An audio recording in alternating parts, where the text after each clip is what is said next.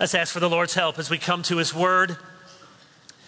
Father in heaven, we ask not merely because we think this is how sermons ought to begin, but because we and I need your help. Give us ears to hear what your Spirit is saying to the churches. Give me the right heart and right words to say, and give to all of us confidence in Christ, who has already triumphed over death and the devil and will come back again, not as a little babe, but as the unmatched, unrivaled, undisputed King of kings and Lord of lords. In his name we pray. Amen. I invite you to turn in your Bibles to Revelation chapter 11. Revelation 11, the last book in the Bible. As we continue with this series this morning, we come to verses 15 through 19. The seventh of the seven trumpets. And in some ways, as we'll see at the end, wrapping up this first half of the book. It does neatly fall, 11 chapters down, 11 chapters to go. And starting in chapter 12 will be a new sequence of visions and images, even as the sevens continue. And so this morning finishes a sequence of verbal images and pictures that began in chapter 4. We read beginning at verse 15, "Then the seventh angel blew his trumpet, and there were loud voices in heaven saying, 'The kingdom of the world has become the kingdom of our Lord and of his Christ, and he shall reign forever and ever.'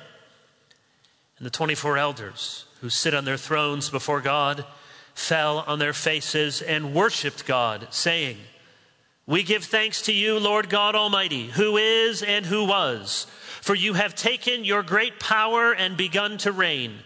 The nations raged, but your wrath came, and the time for the dead to be judged, and for rewarding your servants, the prophets and saints, and those who fear your name, both small and great, and for destroying the destroyers of the earth.' Then God's temple in heaven was opened, and the ark of his covenant was seen within his temple. There were flashes of lightning, rumblings, peals of thunder, an earthquake, and heavy hail." The seven seals, you may recall, crescendoed into a surprising silence. When the seventh seal was broken, there was silence in heaven for half an hour. It was the calm before the storm, the musical breath before the grand finale. The seven trumpets, as we've seen, have been paralleling the seven seals in many ways. They both have a pattern of four horsemen of the apocalypse, then three, and the first four trumpets which go together, and then three woes. They have an earthquake signaling the beginning of the end, and then they have another interlude showing the church's safety before the end comes. We saw that in chapter 7, the 144,000 and the great multitude, and in chapter 10 and 11 with those two pictures of the church threatened yet secure. So many similarities, but here's a key difference. Unlike the seals, the seven trumpets don't crescendo into silence. They crescendo into singing. Joel Beeke says in his commentary, Revelation is a noisy book. It is. There are lots of pictures and there's lots of noise. Instead of silence, like we saw with the breaking of the seventh seal, we have with the seventh trumpet, look at verse 15, loud voices in heaven. They're not identified, but probably the voices of the great multitude, the swelling song of God's people. Now, it doesn't explicitly say the voices are singing, but what's given is a kind of poem or verse or refrain that they utter, and more likely it means that this was a song. And what do they sing in verse 15? It's the very song that the choir will lead us in at the close of the service, and you too can sing with them. The kingdom of the world has become the kingdom of our Lord and of his Christ, and he shall reign forever and ever. Hold on, I know you want to sing it right now. That famous line from the most famous part of maybe the most famous piece of classical music ever written. George Friedrich Handel was born in Halle, Germany, into a wealthy and religious household. His father, a famous surgeon in northern Germany, wanted George to study law, but when people heard him play the organ at age 11, what all of your 11-year-olds want to do, they realized he was a prodigy, and so after much encouragement, his father relented and allowed George to become a musician. It does seem throughout history, if you want to be a doctor or a lawyer, dad is good, but you need dad's permission if you're going to become a musician. By 18, Handel had composed his first opera, and for much of his career, that's what he did, is produce operas. But eventually, Handel tired of the financial toll, the emotional stress. You had to get foreign singers, and many of them had drama along with them, and so he decided he would try his hand at sacred oratorios. And his most famous piece, The Messiah, debuted on April 13, 1742, would become one of the most famous pieces of music composed in the history of the world. It debuted in Dublin.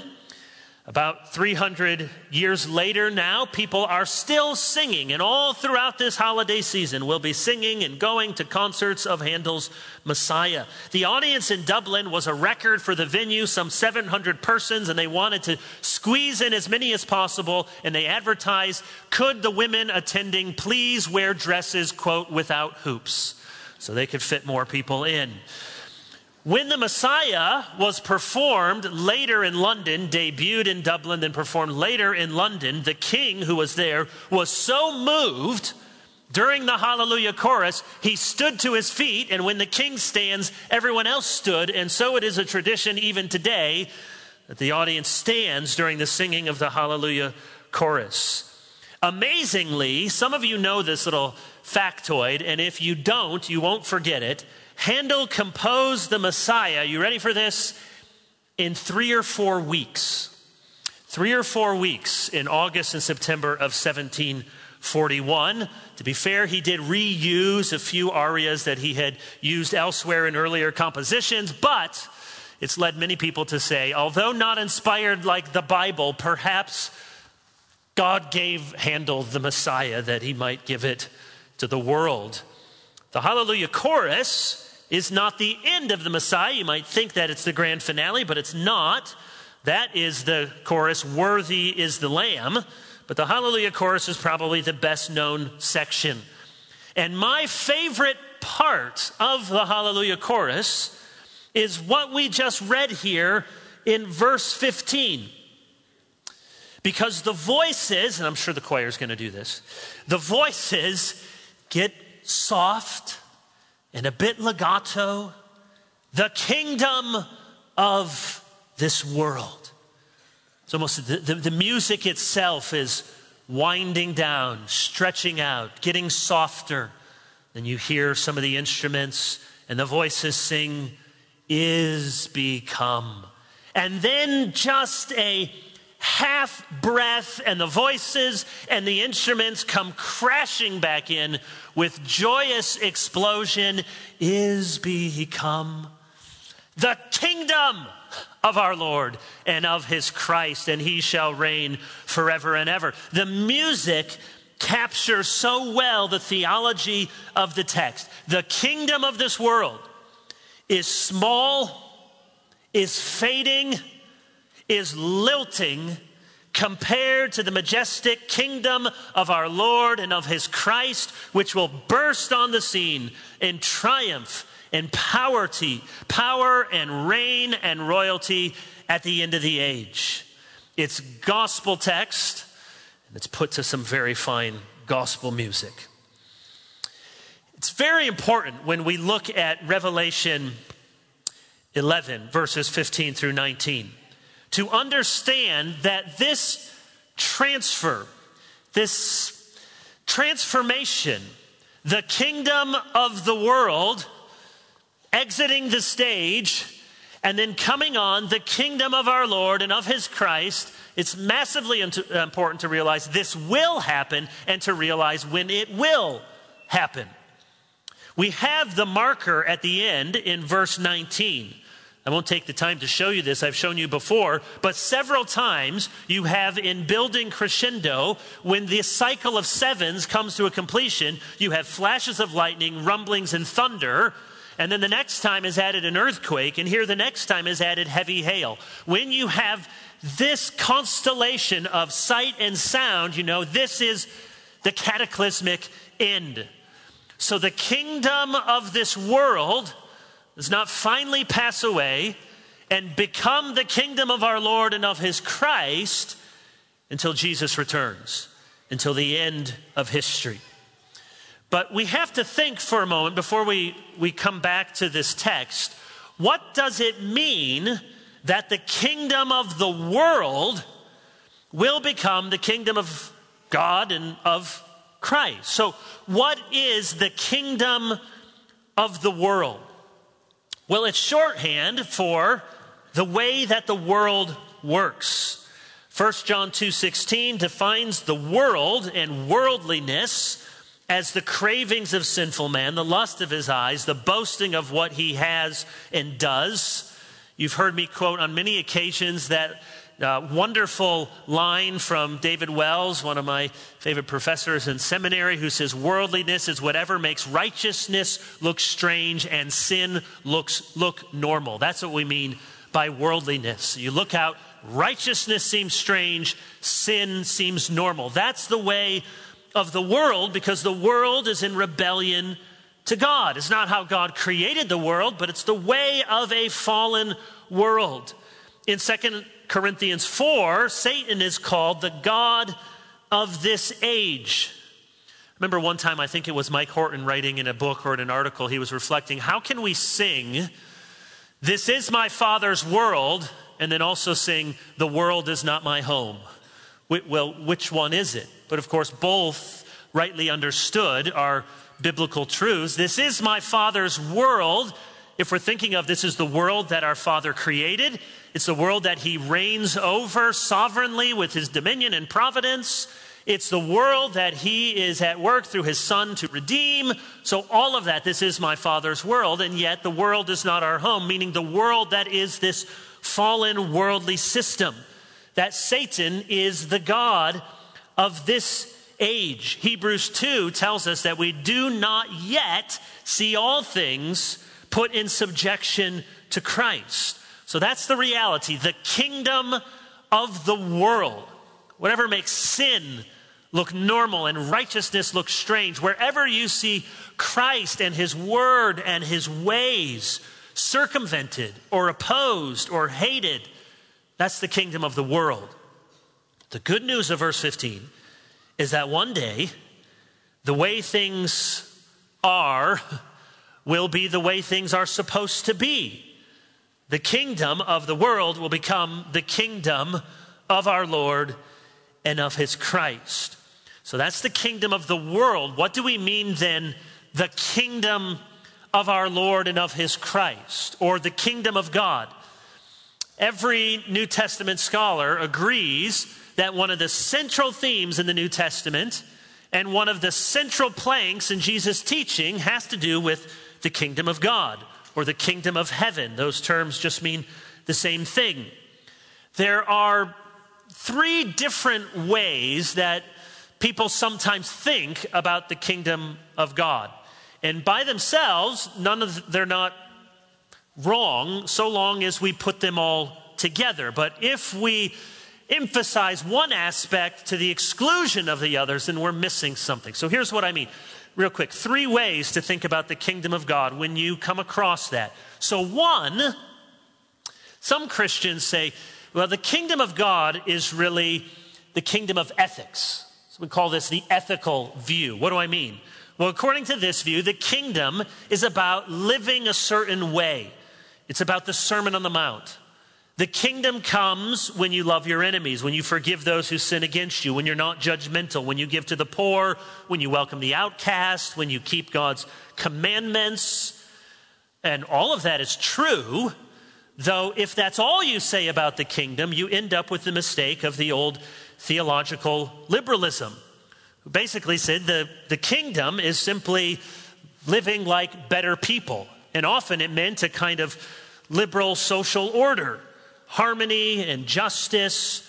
Well, of course, we want those things, but that's not all that the kingdom brings. When the kingdom comes, it also means, as we've seen throughout Revelation, it means judgment. The kingdom is only good news to those who know the king. The kingdom is only good news to those who know the king. So yes, the kingdom is about ethics. When you embrace the king, you inhabit the kingdom, you live a certain way. So that's the first view, and it's not wrong in what it affirms, but it's incomplete. The second, if that's the ethical view, you might say the second is the experiential view. According to this view, the kingdom is about what is in your heart, enthroning Jesus on your heart. That's when you come into the kingdom. The kingdom is something internal. You receive the kingdom of God like a little child, Mark 10. It's a pietistic view, and it's not wrong.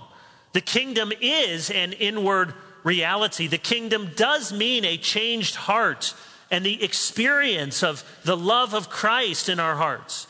But if that's all we say about the kingdom, then we haven't said enough. It's not just an experience. It's not even just an experience of Jesus. It's also a message about who he is, what he has done, what he demands, and what he will do when he comes again. So the ethical view, the experiential view, we can call the third view, saying, can he come up with another E word? I can. The eschatological view. Now, don't get scared away by eschatology simply means last things, the eschaton, or what God is doing in the world for and in the cosmos until the end of history and beyond. According to this eschatological view, the kingdom of God ushers in the reign and rule of God, so that this present evil age has now come into the reign of Christ. The kingdom means the king has come to vanquish his foes, to save his people, and at the end, the goats will be separated from the sheep. Those who believe in Jesus will be saved. Those who reject him will stand condemned. And this is often associated with good Reformed thinkers, and this is a correct view, the eschatological view. But we should not divorce it from the other two aspects, that in this eschatological view of the kingdom, which has to do with ages colliding and what Christ will do at the end of the age, that it does imply in the here and now certain ethical stance and an experiential embracing of Christ. So the kingdom is about a heart transformation. It is about living out righteousness and justice. And it is about what God is doing in the whole cosmos.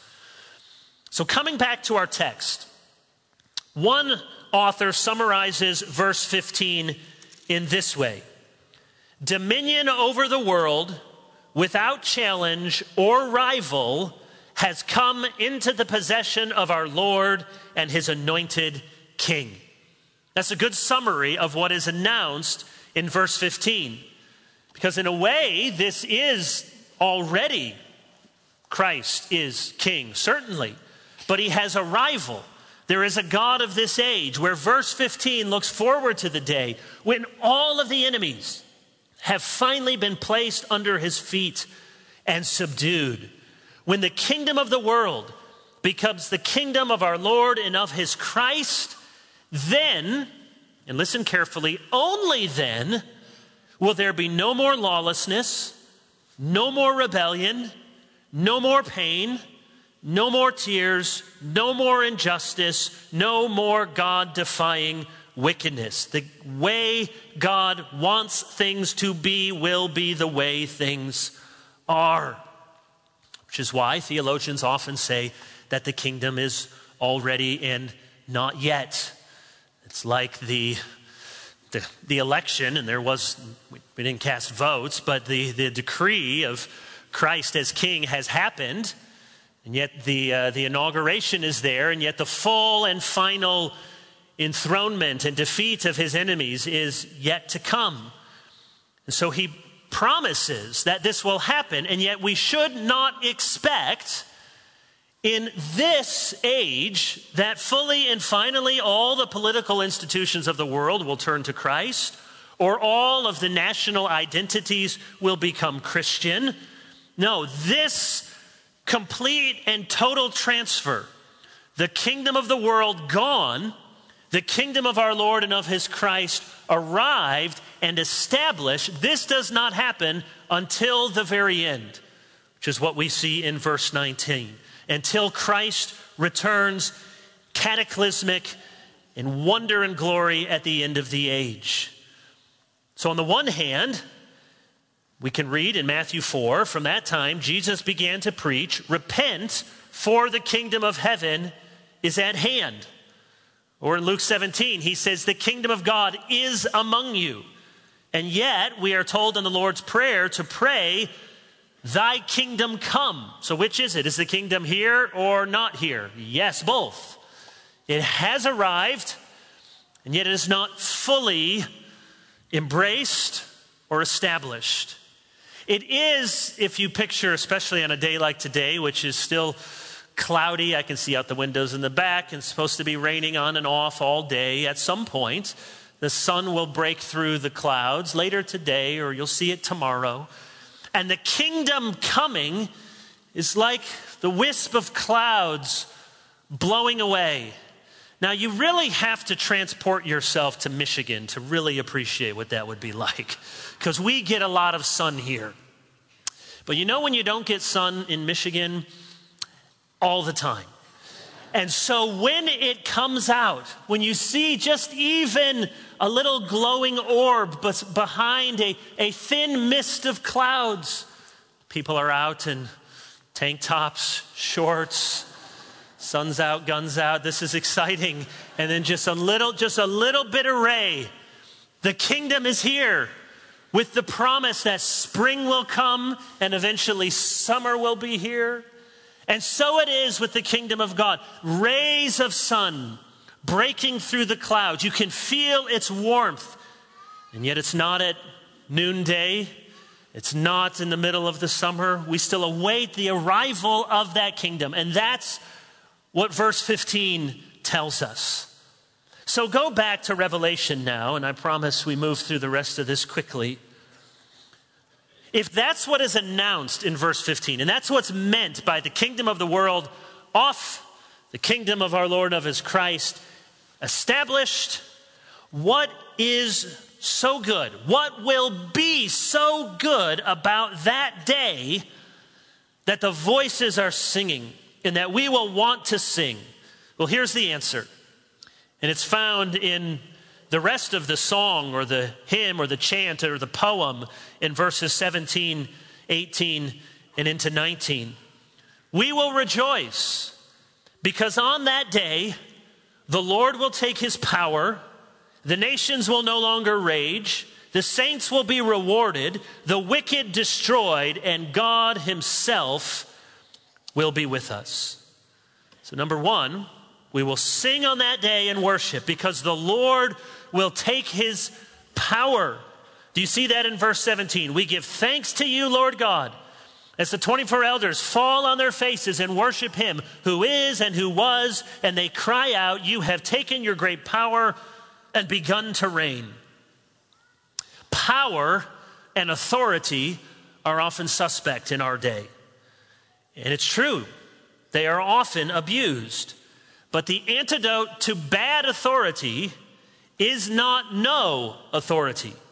It is good authority. The Bible is not against power. The Bible is not against authority. It is certainly against the corrupt use of power and the abuse of authority. But if you are a Christian this morning, you desperately want God Almighty to take his great power and begin to reign. In Revelation 1:4, Revelation 1:8, and Revelation 4:8, God is described as him who is, and who was, and who is to come.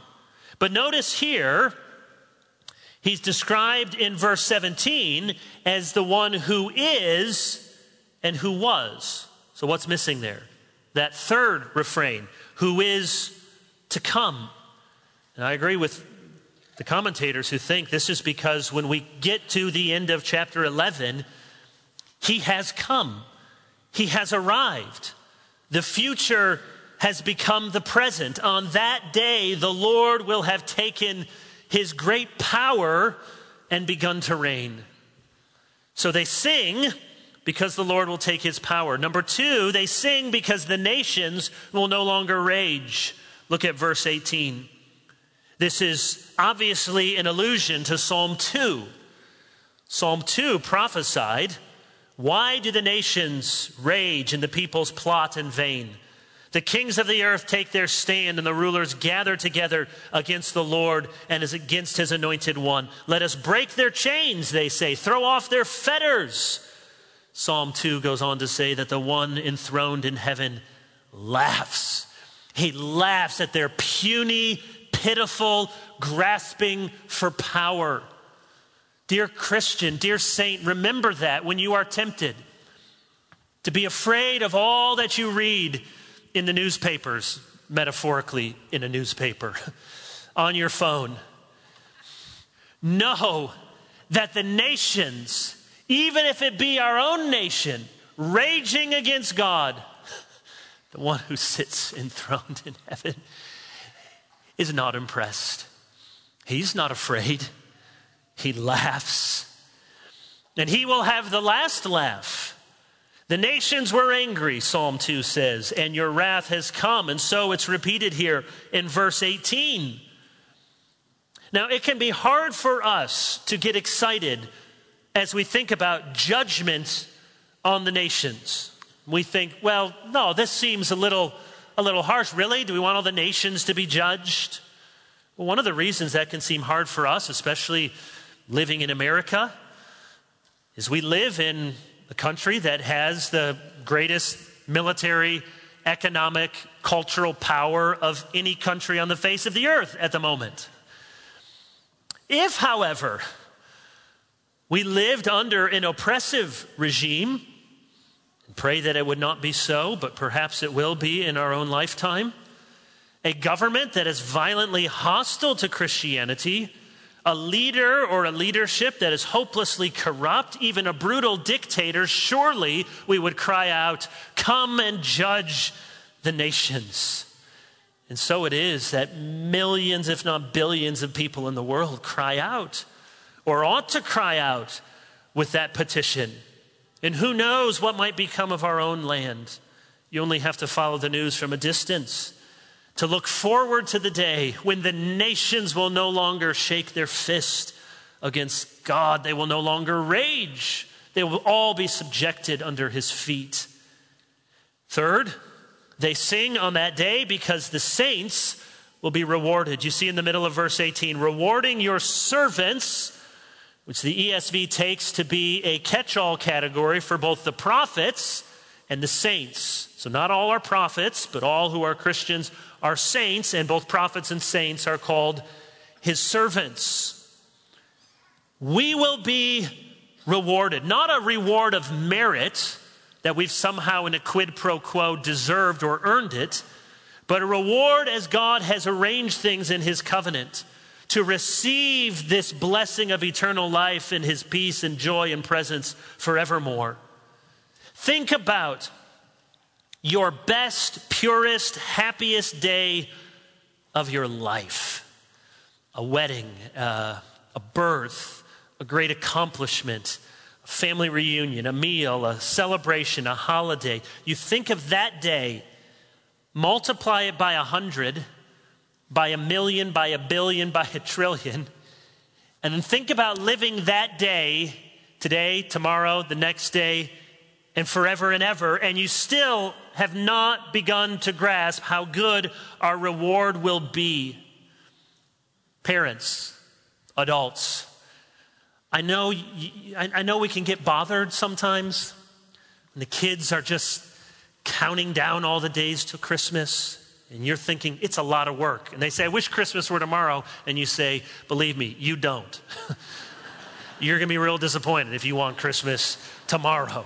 I've told you before, as a kid, I would just think, I even made an acronym for it, TAC, think about Christmas. That's what I just gave myself for months and months. Just think about Christmas from Thanksgiving to December 25. Just live on the energy and anticipation of Christmas. Because when you're a kid, you're going to have the presents and the candy and the cousins and maybe in some parts of the country, the snowmen or the sledding, or better yet, you can watch other people doing those things as you go outside in shorts.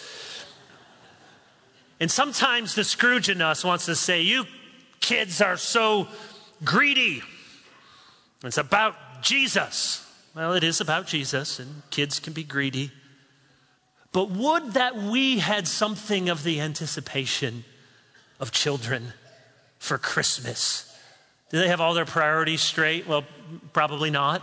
But they know something good is coming.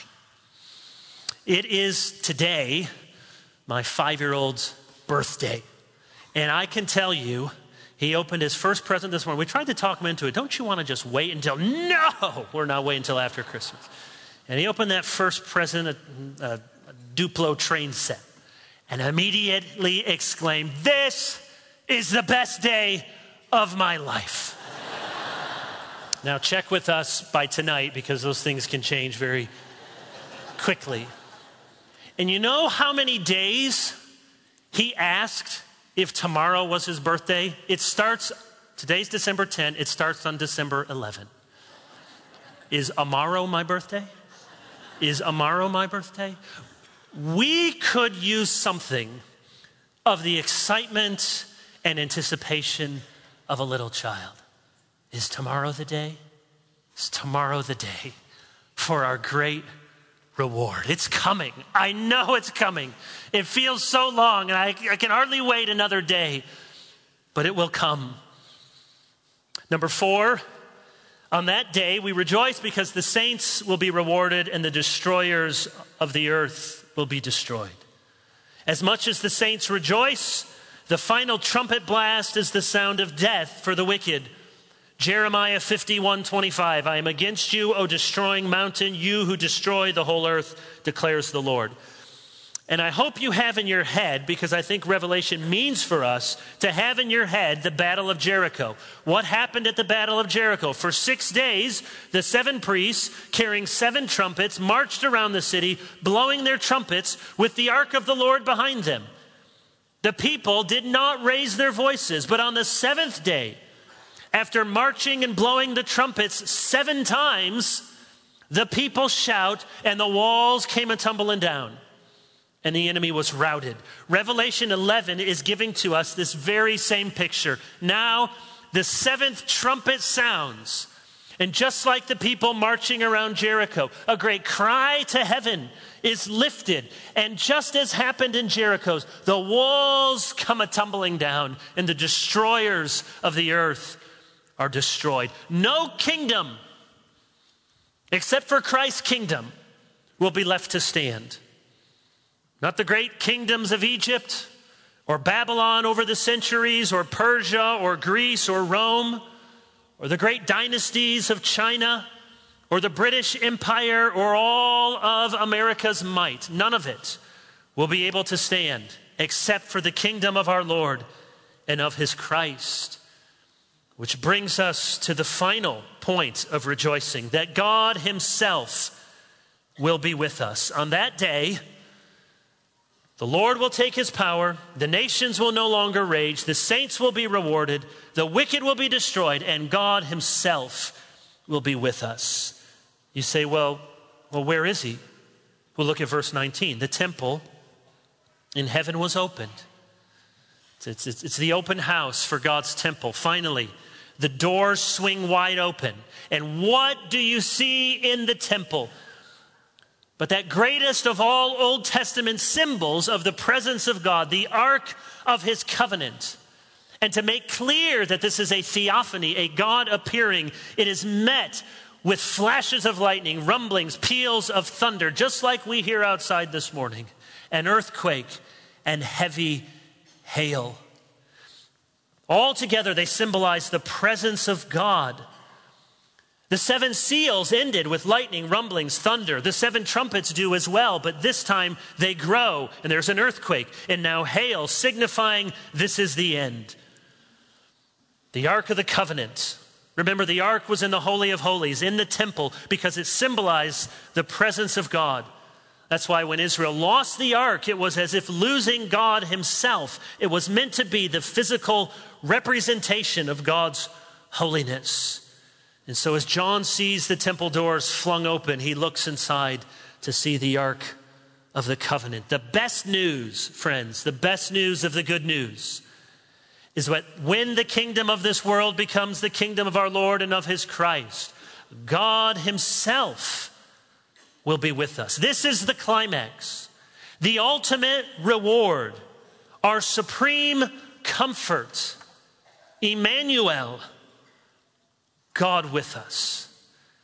Not only that he reigns, not only that the nations are subdued, not only that we receive a great reward, not only that the destroyers of the earth are destroyed, but there in that moment, for the first time, full in display of his glory with eyes to see, God with us. And surely we will want to sing on that day as we do today, hallelujah. The kingdom of this world is become the kingdom of our Lord and of his Christ, and he shall reign forever and ever. Let's pray. Father in heaven, words can barely capture what this day will be like, but you have given us your inspired word. You have given to us a great tradition of these words put to soaring music. So move us this morning, O Lord, not just by the swell of the musical refrain and the instruments and the voices, but by the hope, our blessed hope of the appearing of our God and Savior, the Lord Jesus Christ. And so we pray, come Lord Jesus, come quickly. Amen.